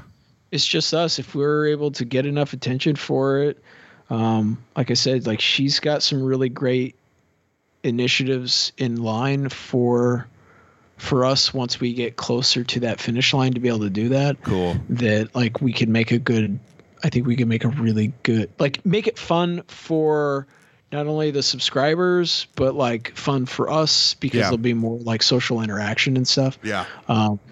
It'll be really, some of the stuff she was showing me that we could do is just, it's so easy and simple and fun. It just makes the world, it makes such a big difference, Yeah. I'm excited. I can't wait. I can't wait to see what she's got planned. So, and I know a place where you and I can take it and pitch it for film. There we go. I have a resource. That's what I'm talking about. Listen, the #1 movie on Netflix was called Purple Heart, and it's a giant bag of shit. So to say, did you watch it? No, I fucking refuse. I fucking refuse to watch it. Fuck, now I gotta watch. Now we should do audio commentary on it. But I'm not military. I can't do it for like a military movie. No, because there's gonna be so many. You can make fun of it for being a piece of shit. Just where they're just like pandering to like. It's that movie's just a hardcore pandering movie. There's a lot of stopping, looking in the mirror, and saluting the flag in the background. There better be. There better be. Meanwhile, we have to pretend to make our marriage look real. Otherwise, I'm going to get in serious trouble. That's like the whole plot of the movie, right? They do a fake marriage because really? So the girl in it, she's like an aspiring singer-songwriter. And she finds out she has diabetes. I watched the trailer. She has diabetes. Doesn't like 40% of the country have diabetes at this point? She gets married to this guy that she meets because he's a Marine, she can get the health benefits, right? And he's like, listen, we got to make sure that we got to pretend that this marriage is real. Because contract marriages. We should probably have sex too, just in case people ask. Yeah, so like contract marriages are like the boogeyman in the military. Like if you get a fake marriage and we find out, we're going to prosecute you. You know how hard it is to prove a fucking contract marriage. You know how many Marines they're 20 years old and their first time at the strip club and they just marry a stripper that they just met, like. That shit. I love her. We love each other. Meanwhile, that happens all the time. But yeah, we gotta make sure. About that. Yeah. Meanwhile, we gotta pretend this is real. We have to, or I'm gonna go to jail. It's like, get the fuck out of here. Listen, I worked. That premise sounds stupid as fuck. I worked in the brig in the Marine Corps. That is what I did. In my entire time, we never had one person in for a fucking contract marriage. This guy's got a contract marriage. Throw him in the hole. Yeah. So absurdity of it. So, all I'm saying is Operation Blue could be a hit. If that's the number one movie in America on Netflix, Operation Blue could be a hit. Number one movie. Oh God. Wow. Well, on that note, man, why don't we get into what we're reading? Let's do it. Before my heart just completely breaks. God. Oh. All right. Jesus. So I know this was a book that you were excited about, and I didn't even know about it, and I saw an ad for it, and I was like, oh, the cover of this looks really fucking cool. And you were like, well, it was supposed to come out like a year and a half ago. I had it pre-ordered, and I ended up canceling because I just didn't know when it was going to come out. Yeah, so it came out this last week. It's called Negaloid, the God Network. So it's by Vincent Perot. Is that how you say his name? Vincent Perot? And it was I don't. It was I think originally it's a European book, right? Yeah, so it's a French graphic novel translated into English, and it's about a post-apocalyptic world where there's dinosaurs, and yeah, exactly. It's beautiful. It's gorgeous book. Let me see if I can find a cool page to show you. But I'm through the first chapter, and it's basically setting up the story where this guy's like a dinosaur. He's like herding triceratops, so that's what he does. And in this post-apocalyptic world, and something happens, like these other humans show up to I don't know, kill a T-Rex, and then all of the triceratops that are in his herd end up getting killed, and so he's basically out for revenge. So here's some of the pages on it. I don't know if you can see it because of the lighting. Oh yeah, dude, that looks. Oh, I'm gonna have to get that. That looks great. So yeah, I'm only through the first chapter that basically just sets up the story of him basically like, I'm gonna make these motherfuckers suffer the way that I and my herd has suffered. Dude, I'm in. That sounds great. It's pretty epic, man. Vincent Perot. I'm not.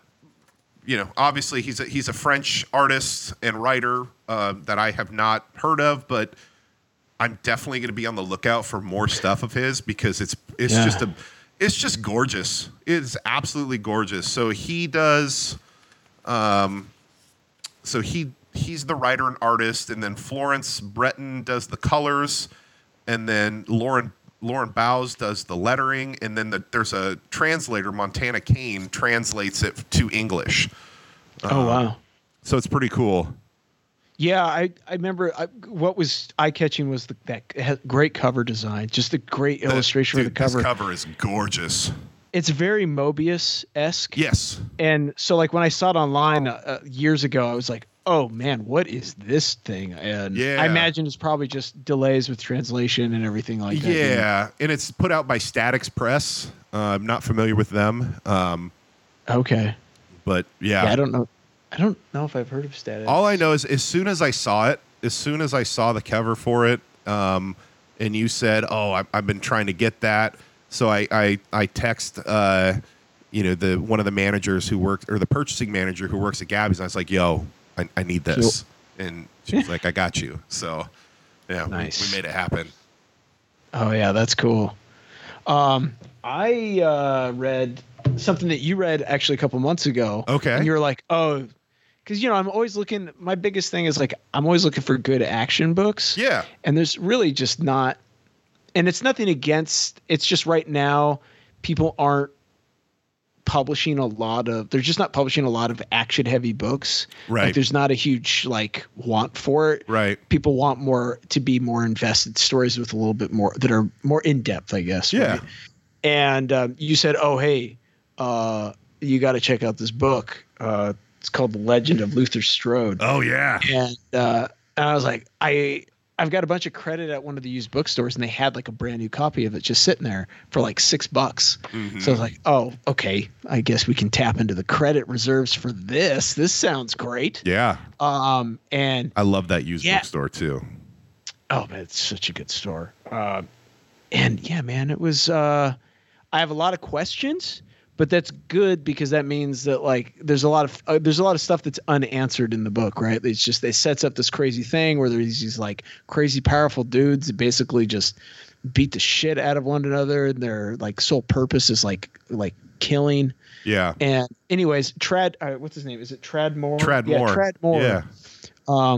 Who one is the only guy in comics who has a cooler first name than me, because he has an R in his tab.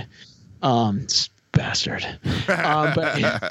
But his work's really stylized, and it just works really well. Like everything's like really fast paced and like super vibrant, and the violence is fun. It's not just it doesn't come off as gory, even though it is gory. Like, you know, people are like cutting their limbs off. It's gory for a purpose, though. Like it's yeah. But the gore is done in a sense of like it's very design heavy. Like it's every panel's done as like a design. So if there's blood being thrown, it's done in this cool way so that you know it's blood, but it's not just like like blood just slopping all over the place. I don't know. Like I hated that around. How I always said I wasn't really a big fan of the Boys comics. Yeah. Because at that time, like that was the style. Everything was like super detailed and it's super gory, and it was just like more gore and grossness you could fit on the panel. The better. And I never really got into that. It just was never my style. And there were certain publishers that like that was the lane. You know, that was their lane. Right. And like the Legend of Luther Strode is horribly gory, but it's done in a way where it's more designy and it works. Like he uses the gore, like blood shooting out of somebody's chest. He uses it in a way to like captivate the eye and move it through the panel. So he's not just trying to fill the panel with as much details as possible. He's like actually trying to create like a sense of flow on the page. And he does a really great job of that. Agreed. Like, it's fantastic. Agreed. I really wish there was a volume 2 because they get past kind of like the first like big bad guy at the end, like this great giant fight. Oh yeah, I have the complete story. So you just have. Oh, this is just so there's a volume 2 then? Yeah, so there's which one is that? The Legend. So that's the Legend. That's the last volume, I think, or the second to last volume. Oh, this is volume 2 that I read. Oh my god. Yeah. So there's a volume 1. Is there a volume 3 then? I believe so. Because it doesn't say. Let me go get mine. Let me go get mine, and I'll tell you which volume that is. You talk about the book more while I grab it. On the side. Yeah. I thought it was volume. Wow, look at that, folks. I'm an idiot. I thought it was volume 1. I was just so excited to actually just read The Legend of Luther Strode just because of the art that I completely spaced that it was a volume 2. Yeah, right. Yours looks now. Do you have all the individuals, or is that just one big? No, I have one significantly thick graphic novel. So volume. This is so it's 3 volumes. So volume 1 is The Strange Talent of Luther Strode. So that's and then volume. So I completely skipped volume 1, and then I haven't even hit volume 3. Yep. Okay, so there is a lot more to this. Yep. The second, the one you have, The Legend of Luther Strode, and then the third is The Legacy of Luther Strode. Well, now I have to be even more complimentary because I completely skipped volume 1, came in at the halfway point, and it didn't even matter that I didn't know exactly. Like, that was the whole thing. I was like, who are these guys? It's not addressing, like, what they are. Yeah. You don't need it. It's such a good and compelling story, and it's so interesting. Is volume 2 the one where there's an issue where it's all in Russian? That might be volume. No. So that's volume 3. So that's probably my favorite issue. Is he's in Russia looking for one of the other people like him, and obviously he doesn't speak the language, so him and his lady friend that he's with, they're like, they have no idea, like the whole book is in Russian except for them, so we're like in their perspective having no idea what the other person is saying, and it's a really great issue. Yeah, this one is he's basically this is where he loses the mask. He's got a mask on, and he finally takes it off, and he gets reunited with his like girlfriend, and he fights his kind of first, like this gimp guy. Yep. Which that guy's he's a badass. Yeah. Weird as fuck, but he's a badass. You should see volume 1, dude. Volume 1 is the full transformation of how he becomes how he is. Okay. Is really cool. Yeah. Yeah, the art is really it's just great. They did a really good job with this book. I can't say enough good things. I'm gonna have to try and get the full on collection like what you have. You are. 'cause It's I feel it's worth it. I feel like I shortchanged myself. Yeah, it's definitely worth it. Yeah, I read that, and then I picked up a bunch of from that that big sale. I bought a bunch of series because there was a couple boxes in there that were just giant collections where people had taken the whole series and stuffed it in a bag. So if you can find the early issues of Wildcats, the Jim Lee stuff, you're not gonna. What? Let me know. There was a lot of Wildcats, but I didn't see anything. I didn't see any number ones. Yeah. There was a lot of stuff in like the teens. Okay. And I actually picked up because I'm a big Travis Charest fan. I picked up a bunch of Travis Charest issues, but I could go look. There was a whole like long box of. I'm on a Jim Lee kick right now, so I could go look. I'm going to be reading these series throughout the next probably couple episodes. Cool. But you want to hear what I picked up? And I got these. I mean, I got all these for, I don't know, a few bucks. Yep. Like it really didn't cost me anything. What do you got? What do you got for me? So I got this series called Beautiful Killer. Okay. By Black Bull Entertainment. I don't know. I've never even heard of them, but it's Jimmy Palmiotti wrote it. Cool. Phil Noto illustrated all the interiors, and then Adam Hughes did concepts and did all the cover design work. So I was like, okay, I got to get that. And there's like 3 issues in that. And then there was some series that came out, a Havoc and Wolverine called Meltdown. It was like an 80s series. I never knew that those two teamed up. I didn't either, but it's all like, in the 80s, they're doing like the Bill Sienkiewicz style where it was all like painted and shit. Who did that? Who did that run? Let's see. It's Walt and Louise Simonson. And then John J. Muth I think he did the colors. Wow. This is interesting. So Walt and Louise Simonson, they wrote it. John Muth did the artwork for Havoc. Kent Williams did the artwork for Wolverine. Cool. So you literally had 2 different artists based on the characters.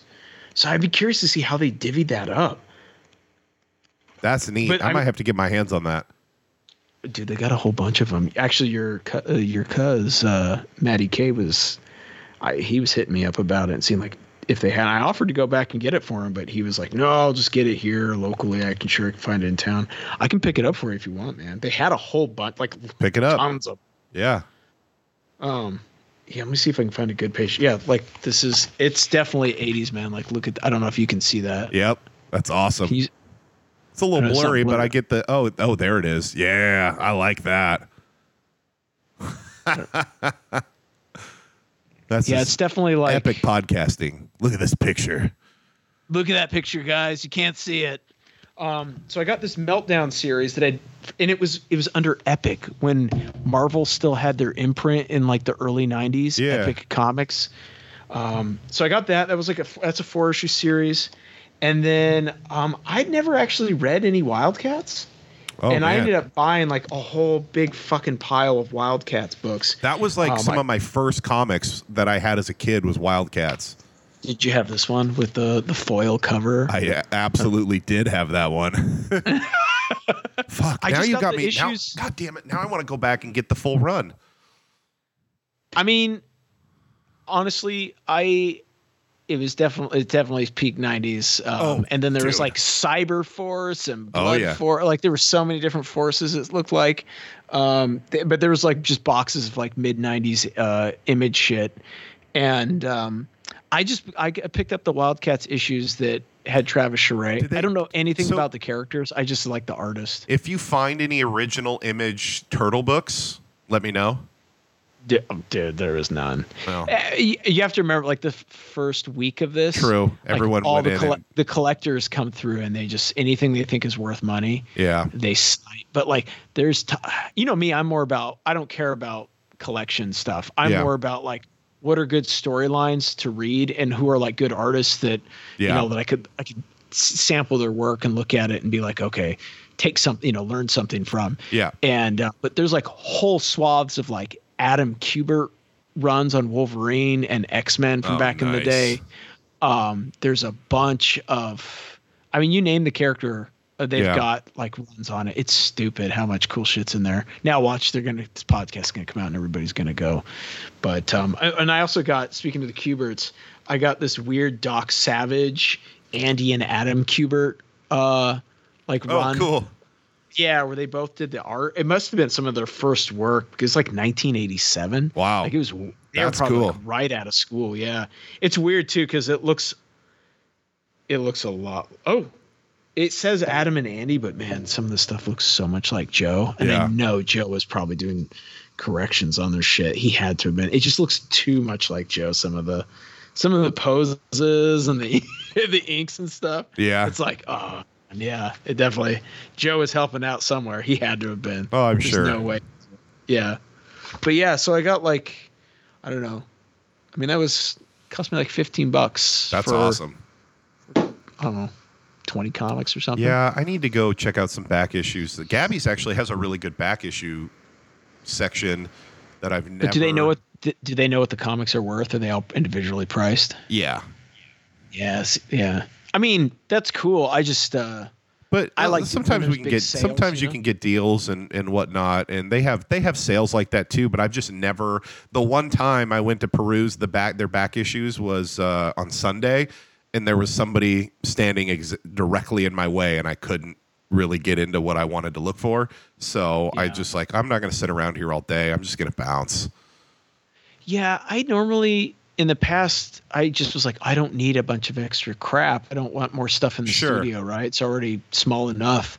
And but last year I went in there and I got a bunch of like these weird like Ashley Wood magazines. Yeah. They had a bunch of, you know, like I think I read them for the podcast. And they just had like a bunch of short stories on them and stuff.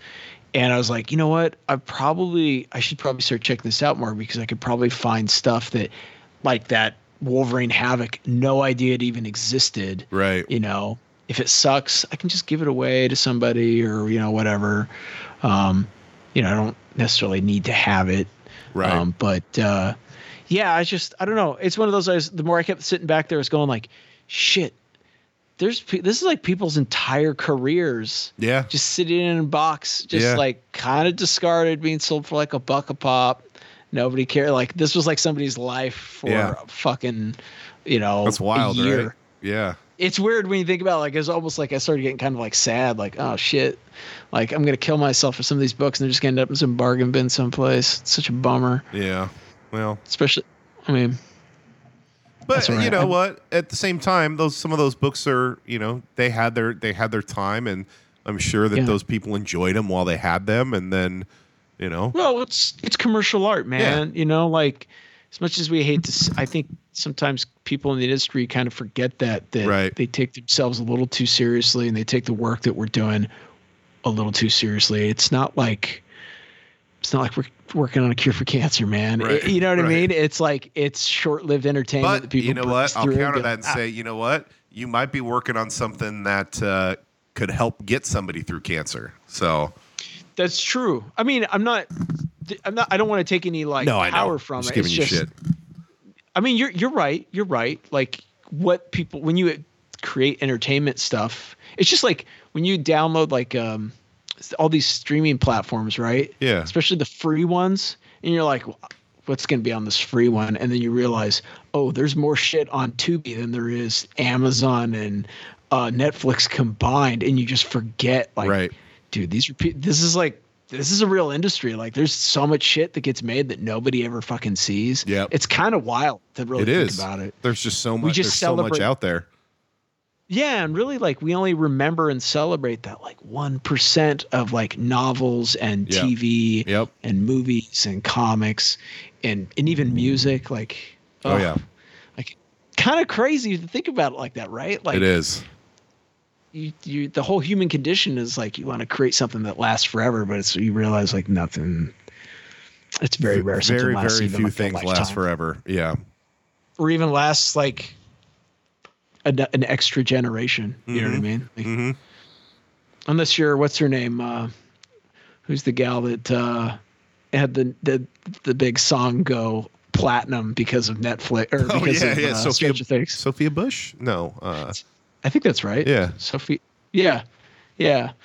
Who would have thought, right? Yeah. She did that song in like what, 86, 85? Yeah. And now it's like a month ago is the #1 song in the world. It's crazy. I mean, she was happy to cash those checks, so I hope she got. Yeah. I mean, I imagine sales for her albums and stuff on iTunes probably went through the fucking roof after that. yeah. I mean, is she tour? I don't know. Is she tour? Is she even still perform? Like, I have no idea. I doubt it. Well, she probably will now, but yeah, they should have her just pop up and do something like, I don't know, like just to do a song at, I don't know, the Late Show or something. You know, like somewhere like Saturday Night Live. Like that would be pretty cool. that would be really neat. That'd be cool. I have no idea. I don't actually watch any of that crap. So Same. All right. I feel like we're getting washed here. Yep. Yeah. Well, if that's the this is case- our second podcast. This is our second episode of the night. That is a solid point. Well, in that case, then I'm going to go ahead and take us home. All right. So, like you're jumping that mini bike over the river. like I'm hopping that mini bike off the ramp, crossing the Grand Canyon, Evel Knievel style, but That's on right. a mini bike that is very, very much too small for me. All right, Tiger Cubs. So as you heard earlier, we're revving up our Instagram account. So at Blue Tiger Revenge, go give us a follow, give us a like. We're gonna be posting some cool stuff on there. And by we, I mostly mean Tad. And then what do you got? You show me your Wildcats. Showing you my Wildcats because I'm a Wildcat. Oh my God. This is why they're like, dude, we can't have this guy work on anything with any kind of like animal name. The promotion's gonna be terrible. It is. It's gonna be god awful. But you know what isn't god awful? BlueTigerRevenge.substack.com, which is the home of our podcast. It's the home of our webcomic, Operation Blue.